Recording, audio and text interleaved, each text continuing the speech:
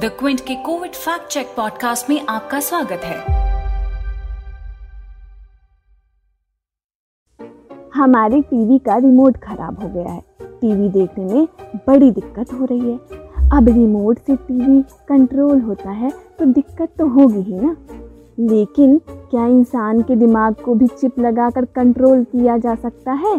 आप सोच रहे होंगे कि हम पगला गए हैं जो ऐसी बात कर रहे हैं, लेकिन हम तो केवल आपको बता रहे हैं। दरअसल इस किस्म के षड्यंत्र की बात करने वाले एक मौलवी का वीडियो भी ट्विटर और फेसबुक पर खूब शेयर हो रहा है और हमारे व्हाट्सएप पर भी फॉरवर्ड किया गया है। इस वीडियो में वो मौलवी कह रहे हैं कि वैक्सीन में, दवा में, इंजेक्शन में ऐसी चीज़ डाली जा रही है जिससे आपका मिजाज काबू कर लिया जाएगा।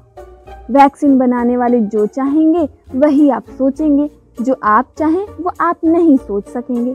संयुक्त अरब अमीरात के सर्वोच्च इस्लामिक प्राधिकरण यूएई फतवा परिषद ने 23 दिसंबर को कहा था कि कोरोना वैक्सीन मुसलमानों के लिए स्वीकार्य हैं।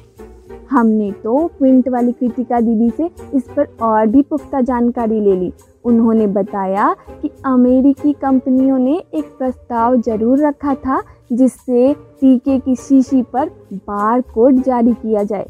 हम जब मॉल से कपड़े खरीदते हैं तो बिल करवाते समय वो जो दाम वाला कार्ड होता है ना, टैग, उस पर लकीरें बनी रहती हैं, वही होती हैं बार कोड। तो ऐसा ही एक बार कोड टीके पर जारी करने का प्रस्ताव था ताकि टीके की वैधता, माने वो कितने समय तक इस्तेमाल में आ सकता है, उसकी जांच हो सके। बारकोड में कुछ लकीरें एक साथ होती हैं, उनमें प्रोग्रामिंग भी होती है जिसकी जांच करके पता लग सकता है कि टीका कब बना और कितने समय तक कारगर है। लेकिन इस प्रस्ताव को अभी तक मंजूरी नहीं मिली और इस प्रस्ताव से तो भारत का दूर दूर तक कोई नाता ही नहीं है। बारकोड और चिप वैसे भी दोनों अलग अलग चीज़ें होती हैं। जांच करने पर टीके के अंदर कुछ भी नहीं पाया गया, समझे? इस सारी बात हमें क्विंट वाली कृतिका दीदी ने समझा दी। अब आप भी समझ लीजिए।